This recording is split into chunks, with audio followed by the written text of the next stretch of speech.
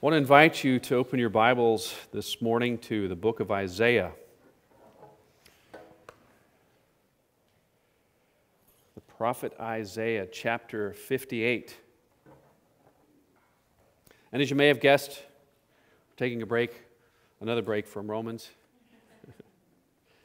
hence Isaiah. So Isaiah chapter 58, we're going to really look at the first 12 verses, sorry. I think I may have 14 on the screen, but we're really going to look at the first 12 verses. Would you please stand as we honor the reading of God's Word? Cry aloud, do not hold back, lift up your voice like a trumpet, declare to my people their transgression, to the house of Jacob their sins. Yet they seek me daily and delight to know my ways, as if they were a nation that did righteousness and did not forsake the judgment of their God. They ask of me righteous judgments. They delight to draw near to God. Why have we fasted and you see it not? Why have we humbled ourselves and you take no knowledge of it? Behold, in the day of your fast you seek your own pleasure and oppress all your workers. Behold, you fast only to quarrel and to fight and to hit with a wicked fist. Fasting like yours this day will not make your voice to be heard on high. Is such the fast that I choose, a day for a person to humble himself? Is it to bow down his head like a reed and to spread sackcloth and ashes under him? Will you call this a fast and a day acceptable to the Lord? Is not this the fast that I choose, to loose the bonds of wickedness, to undo the straps of the yoke, to let the oppressed go free and to break every yoke? Is it not to share your bread with the hungry and bring the homeless poor into your house? When you see the naked, to cover him, and not to hide yourself from your own flesh? Then shall your light break forth like the dawn, and your healing shall spring up speedily. Your righteousness shall go before you, the glory of the Lord shall be your rear guard. Then you shall call, and the Lord will answer. You shall cry, and he will say, Here I am. If you take away the yoke from your midst, the pointing of the finger and speaking wickedness, if you pour yourself out for the hungry and satisfy the desire of the afflicted, then shall your light rise in the darkness and your gloom be as noonday. And the Lord will guide you continually and satisfy your desire in scorched places and make your bones strong. And you should be like a watered garden, like a spring of water, whose waters do not fail. And your ancient ruins shall be rebuilt. You shall raise up the foundations of many generations. You shall be called the repairer of the breach, the restorer of streets to dwell in. This is God's word. Please have a seat. I stopped there really because 13 and 14, they transition from fasting to the Sabbath, and they're kind of a parallel ideas, so we're just going to focus on the one. And the reason that we're doing this, we're taking a break from Romans, is because we're about to start those 30 days of fasting and prayer to go alongside many of the other churches in Katy and West Houston who are committing ourselves to praying 30 days for our neighbors. And the idea is that you'll pray for the neighbors on your right and on your left and across the street and behind you, on each of the corners around you. I think there's a place for you to find the 7 nearest neighbors. And by the way, if you haven't picked up your booklet, there's a booklet available that has the instructions on how to go through this. There's a short devotional for every one of those 30 days that you can follow. There's a card that has a place for you to write down the names of those people that you're praying specifically for. And if you don't know the names of all those people, there's instructions on that card how you can go to a website. I think it's called blesseveryhome.com. You can plug in your address, and it'll give you the names if you don't know them, so you can write it down. So those 30 days, you can be praying specifically for people that you know or might very well run into if you haven't met yet. Whereas unlike last year when we did this, it was kind of a random set of people. Now we've tried to narrow it down to pray more specifically for people we know. So I hope that encourages you, and I hope that you will participate. I know many of you picked up the booklets last Sunday, but if you didn't, I have plenty more. I have more than enough for each person to take one, and that includes youth. If you're interested in doing this and praying for them, I would encourage you as well. You might also have one. So because we're doing that, we're going to spend a few weeks talking about how do we become effective prayers. How do we see our prayers be heard and answered? And as the instructions say, we'll be fasting and praying. Somehow, we have this idea in our heads that fasting and praying results in something good. And I hope that's a good assumption to make, but I don't know if we always understand exactly why that is. I know we hear about fasting, but I think while we may understand prayer a little bit better, fasting is something that I think we all a little bit wrestle with how to do it or why we do it. We know what fasting is. I mean, fasting is not a foreign idea. In fact, it's become quite popular in today, the whole idea of intermittent fasting for your health, right? You pause eating for a certain period of time, an intermittent period of time, so that your body can go through all kinds of things and become more healthy. So we've associated, perhaps in our culture, fasting with physical health. But that's, of course, not why the Bible talks about fasting, although it's the same concept of depriving yourself of food, perhaps even drink in some cases, as we see, for some particular purpose. And while we get the concept, I don't really know if we have a good grasp of why we do it or how it's effective. So that's what we're going to try and take a stab at this morning, specifically the topic of fasting.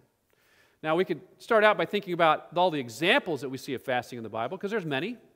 Perhaps the most familiar example we have of fasting is when Jesus fasted in the wilderness. Right after he was baptized by John the Baptist, he was driven into the wilderness, we read, and he fasted for 40 days and for 40 nights. And after those 40 days and 40 nights, the tempter came to him and suggests that he turn a stone into a piece of bread. Now, I would imagine that would be a pretty tempting thing. If you hadn't eaten for 40 days, you'd be pretty hungry. And yet Jesus somehow resists, and he knows to resist, because he says, man does not live by bread alone, but by every word that comes from the mouth of God.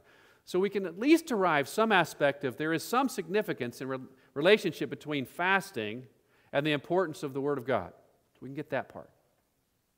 There's another example in the story of redemption in the Old Testament with the rescue of the Israelites from slavery. When Moses had brought the people out of Egypt, and he brought them to the mountain where God had told him to bring them at Mount Sinai, and he leaves them at the foot of the mountain, and he goes up on the mountain. He's up there for 40 days and 40 nights without food and without water.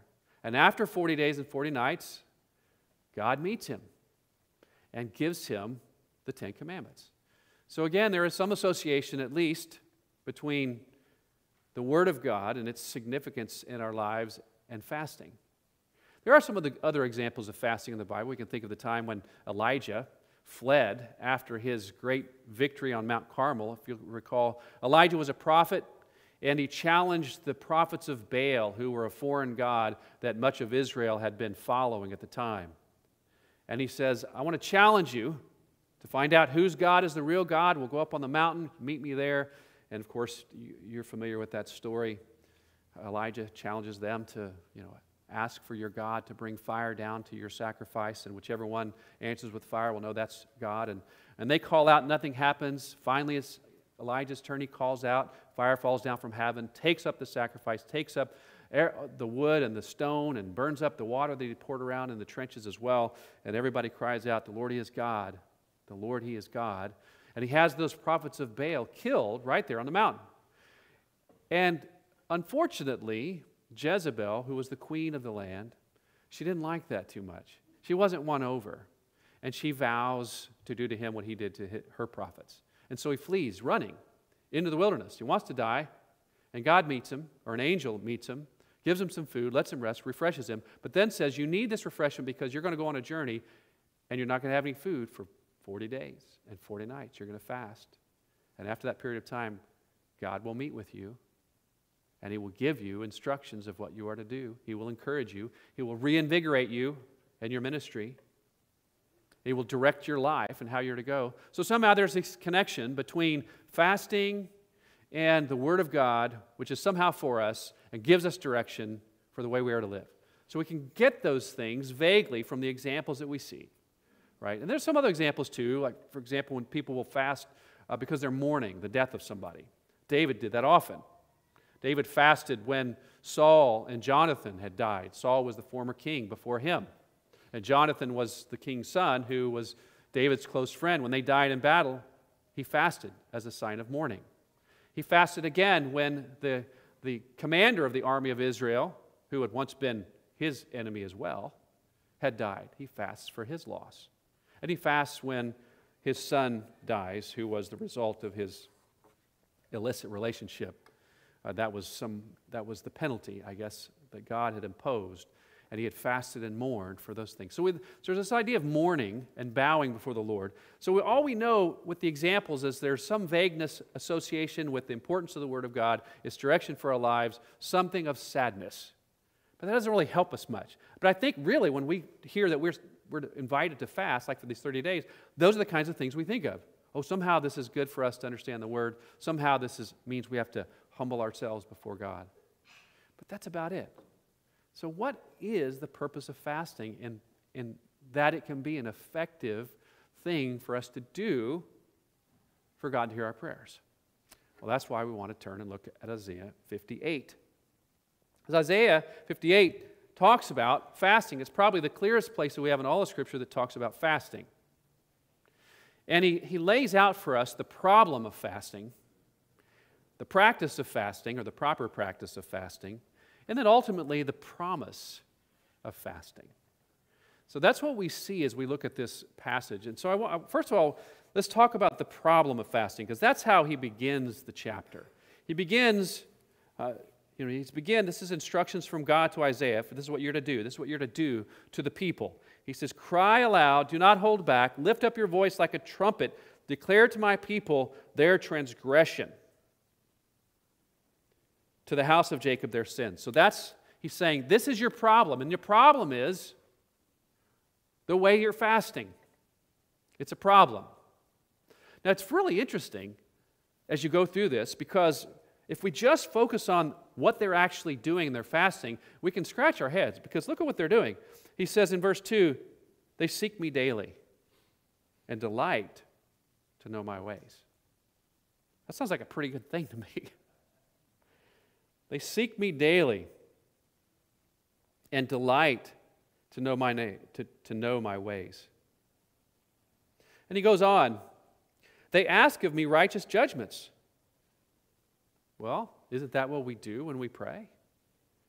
They delight to draw near to God. This all sounds pretty good to me. But then verse 3, we learn that their fasting has not yielded what they expected, and they're puzzled. Why have we fasted and you see it not? Why have we humbled ourselves and you take no knowledge of it?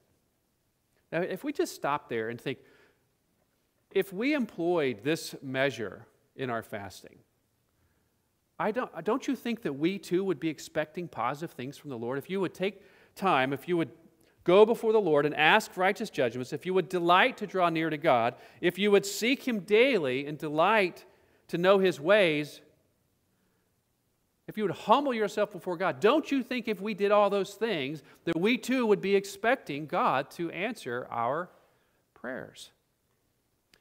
Can you imagine if our nation was doing that? I would long for our church to be described like that. And yet, for some reason, there is a great problem in it. The Lord isn't hearing their prayers. And I don't think the problem is in what they are doing. I think the problem, as he goes on to describe, is what they're not doing. And that's where he goes to lay out. That's specifically what he says is the problem. So if you go and look at the rest of verse 3, behold, in the day of your fast, you seek your own pleasure and oppress all your workers. Behold, you fast only to quarrel and to fight and to hit with a wicked fist. Fasting like yours this day will not make your voice to be heard on high. Fasting like yours this day will not make your voice to be heard on high.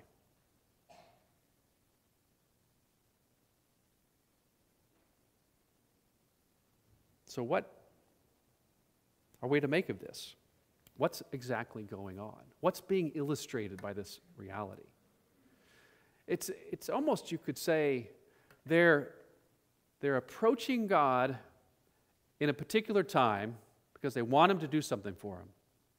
But the rest of their life doesn't reflect anything of the character of God Himself. So what does that say? There is some disconnect between approaching God and the life that they hope to lead. They're not united. I mean, this is such a common thing throughout even today as we think about our relationship with God. It's something that's totally isolated from the life that we live on Monday through Saturday, for example, if you want to separate the Sunday from the rest of the week. They don't correlate. We don't think about the truths that we learn about God and translate it into the way that we live on a day-by-day basis. There's this disconnect, which would reflect, I would suggest, a lack of trust in the whole purpose of what it means to know God. I don't really trust you, God, to lead me in the direction I should go because I don't listen to where you tell me I should go. And if you don't trust God, why would you ever expect Him to answer your prayer if you don't trust the Lord? So what does He say instead? Why fast? It isn't just to humble yourself before the Lord, although that's not a bad thing. Look in verse 5. Is such the fast that I choose, a day for a person to humble himself? Is that what it is? I mean, it is in part, but it's not only that. That's the point. Is it to bow down his head like a reed and to spread sackcloth and ashes under him? Will you call this a fast and a day acceptable to the Lord? And the sad thing is, I think that that's how we would define a fast. Isn't that what fasting is about? It's so I can humble myself before the Lord? I would say that's a great start. But that's all it is. It's a start. I think it misses the whole purpose, the whole point of what the fasting is all about. And that's what he goes on to show us. If that's the problem with the fast, what's the right practice of of fasting, or the purpose of fasting? And he goes on to spell that out. He doesn't leave it to be a mystery. He says in verse 6, is not this the fast that I choose? To loose the bonds of wickedness, to undo the straps of the yoke, to let the oppressed go free, and to break every yoke? Is it not to share your bread with the hungry and bring your homeless poor into your house? When you see the naked, to cover him and not to hide yourself from your own flesh?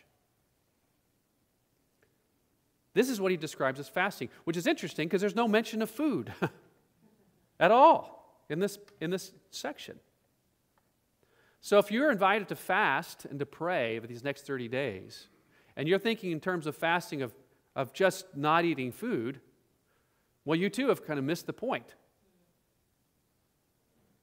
The point of fasting is beyond the not eating of food. In fact, I would say the not eating of food is a tool to try to get you to what real fasting is all about. So when you are fasting and denying yourself food, that part of the fast anyway, what happens? You say, well, I feel hungry. And that's part of the point. You need to feel hungry. Why do you need to feel hungry? When Jesus says, man does not live by bread alone, but by every word that comes from the mouth of God, what is the correlation he's tying there? There is a hunger that your body has, that your life has, that your soul has, for something to fill it. And you have been filling it daily, every day, with something, so that you don't feel the necessarily effects of being hungry.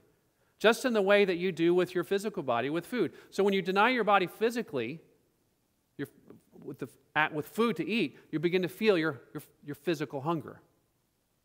If you deny yourself other things like going your own way, like doing as you please, you're denying yourself the things that would ordinarily make your soul feel okay and comfortable. Do you see? The things that you have used to fill up your life in such a way that it feels satisfied, you're fasting from. That's the idea. It's as though it's uncovering the hidden idols that we don't realize that we have. By the way, the psalmist talks about how those who make idols often become like them. Well, the same thing is true, I think, regardless of what you worship. You become like the thing that you worship. You become like the thing that you worship. So what is God like? Well, isn't he about loosening the bonds of the oppressed? Feeding the hungry? Clothing the naked? Visiting and healing the sick? I mean, what on earth did Jesus do when he came and ministered among the people? You know what's interesting is when Jesus first comes onto the scene publicly and announces his ministries, he comes to the synagogue, he opens up to the passage they gave him, and he reads from Isaiah, not this passage, but very near this passage, chapter 61, which is actually pretty parallel in what it says here. He says, "The Spirit of God is upon me to set free those who have been captive, to give sight to the blind." So it's the same kind of thing that we see going on here. This is what I have been called to do. This is what I am doing for you. And then Jesus, towards the end of his ministry, if you turn to Matthew 25, and he's giving some parables about the kingdom, in this one he's talking about what it's going to be like at the end of time. And he's rewriting, in essence, what we read here in Isaiah 58. And I want to turn to you there because it's fascinating. Starting in verse 31, he says, "When the Son of Man comes in his glory and all the angels with him, then he will sit on his glorious throne. Before him will be gathered all the nations. And he will separate people one from another as a shepherd separates the sheep from the goats. And he will place the sheep on his right, but the goats on the left. Then the king will say to those on his right, 'Come, you who are blessed by my Father, inherit the kingdom prepared for you from the foundation of the world. For I was hungry, and you gave me food. I was thirsty, and you gave me drink. I was a stranger, and you welcomed me. I was naked, and you clothed me. I was sick, and you visited me. I was in prison, and you came to me.' Then the righteous will answer him, saying, 'Lord, when did we see you hungry and feed you, or thirsty and give you drink? And when did we see you a stranger and welcome you, or naked and clothe you? And when did we see you sick or in prison and visit you?' And the king will answer them, 'Truly I say to you, as you did it to one of the least of these my brothers, you did it to me.' Then he will say to those on his left, 'Depart from me, you cursed, into the eternal fire, prepared for the devil and his angels. For I was hungry, and you gave me no food. I was thirsty, and you gave me no drink. I was a stranger, and you did not welcome me, naked, and you did not clothe me, sick and in prison, and you did not visit me.' Then they also will answer, saying, 'Lord, when did we see you hungry or thirsty or a stranger or naked or sick or in prison and did not minister to you?' Then he will answer them, saying, 'Truly I say to you, as you did not do to one of the least of these, you did not do it to me.'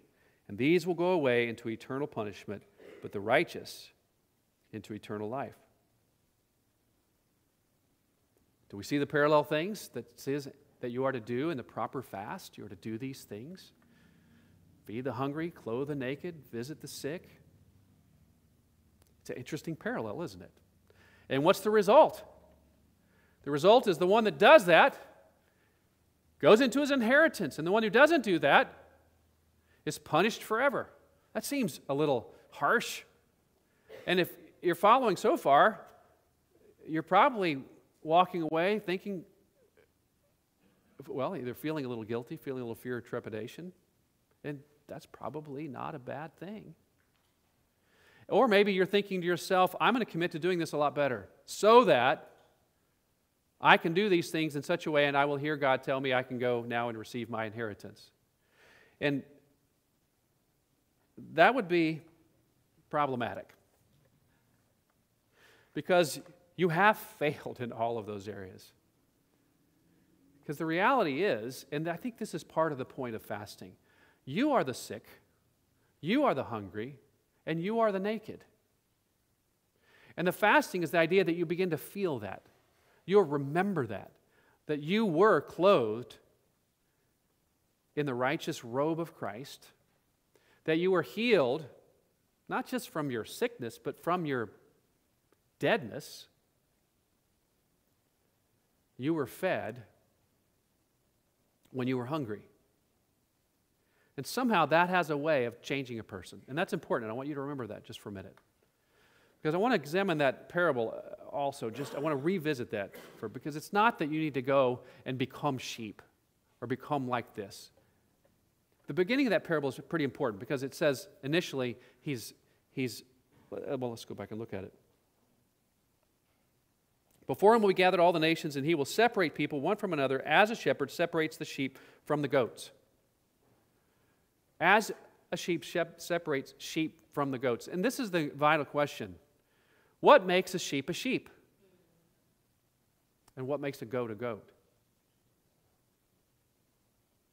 It isn't the way a sheep behaves that makes it a sheep, by the way.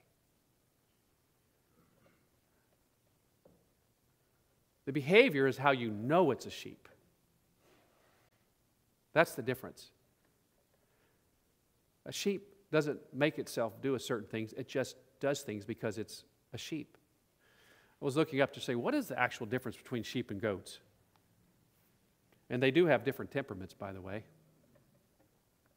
They do look different, similar.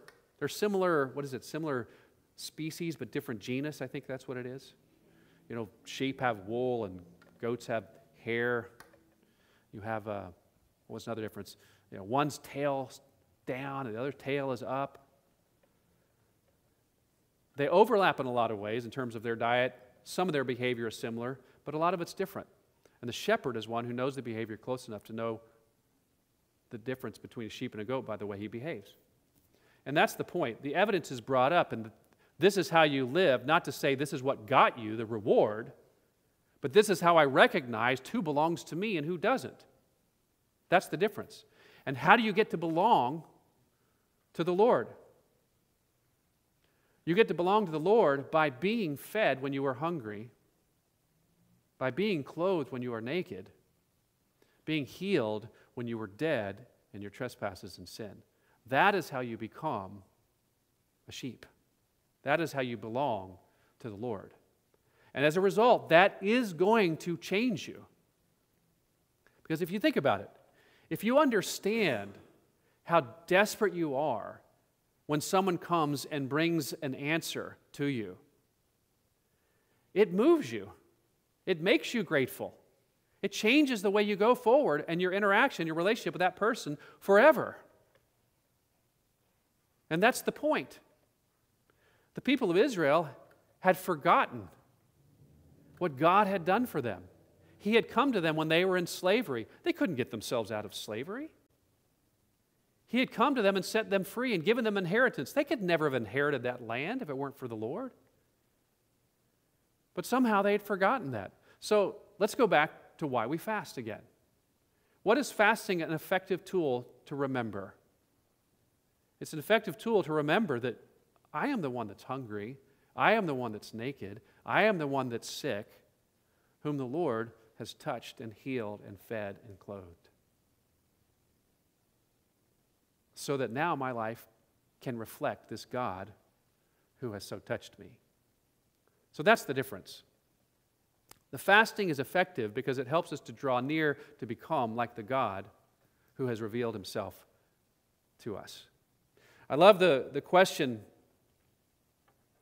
that Jesus asks to the one who asks him about which man loved him more. The one who had sinned more, the one who had sinned less. He says, I guess the one who had been forgiven more. He says, you've judged rightly. And what's interesting is the person he's talking to is this one who considers himself to be a righteous man. And he's talking about this sinner who was in the presence of Jesus and who was crying before him, who was anointing his feet. Which one loves me more? Well, there's one that's clearly on display as loving him. And why did she love him? Because she understood what Jesus was doing for her. She understood she was a sinner. She understood she had no basis whatsoever to come before the Lord, and yet he had accepted her. He had embraced her. It is an interesting story about the woman who comes to anoint Jesus with the bottle of perfume. And Jesus understands what none of the other disciples understand, that she's anointing him, preparing him for his burial, for his death. And at that point, the woman understands something the disciples don't understand. For she understands that the reason that she can come to him is because he's about to die for her. That's why she's bringing the perfume. It changes her. So which one loves me more? The one who's been forgiven more. What does fasting help you do? It helps you understand how much you are in need of what the Lord has done. James talks about this when he talks about prayer. In James chapter 5, he says, you have not because you ask not. And then he goes on to say, and you pray and you do ask, but you do not receive because you don't ask for the right reasons. You ask for your own pleasures. And therefore, the Lord doesn't answer. We hear these talks about if you pray, whatever you ask in my name, I will give to you. And then we go through all our life asking for things that we don't receive them. And we wonder why. James is explaining why. You're asking for things, but you're not asking them for the sake of the Lord. You're asking them for the sake of your own pleasures. You're asking God to bless you as you walk away from Him. Things don't work that way. The psalmist talks about, delight yourself in the Lord, and I will give you the desires of your heart. When you are aligned with the heart of God, there is no limit to what God will answer when you pray. So what is fasting? Fasting is a tool that helps us to bring our mind and our bodies and our souls in line with remembering what God has done for us so that we become aligned with God. So He's not answering your prayers simply because you humble yourself. He's answering your prayers because you've aligned your life with His. You see the difference? So fasting is a powerful tool because fasting reminds us of our need for the gospel. And as we understand that need for the gospel and how it has been met for us, it moves us to go and seek to be followers of Jesus in seeking relief for the poor around us, for the oppressed around us, for the hungry around us, for the sick, for the naked. It is interesting in that parable when he says to those, the reason you're coming in is because you did this for me. You fed me when I was hungry. You clothed me when I was naked. You visited me when I was sick or in prison. And they said, when? We don't remember doing this. We didn't intentionally do it, you see. And the vice versa, the ones who didn't do that. When did we ever see you? If we'd have known it was you, we would have done it. You see, what they're saying is this was the characterization of the way they lived because they had been touched. They didn't even realize they were living this way because that's what sheep do. So the question this morning is, when you fast, as you pray these 30 days, fast in such a way that helps you realize that you are the one naked, sick, and hungry. So that as you see people naked, sick, or hungry in the course of life, you can look like the God who saved you. Let's pray. Father in heaven, we are grateful that you invite us to fast, that we would be remembering of how it is that you have taken care of us, how much you have done for us, to transform not us from the outside in our behavior, but from the inside, Lord, which makes us fundamentally different people belonging to you. Lord, help us this 30 days to be faithful in our time of fasting and praying for those around us because you have so touched us. In Jesus' name, amen.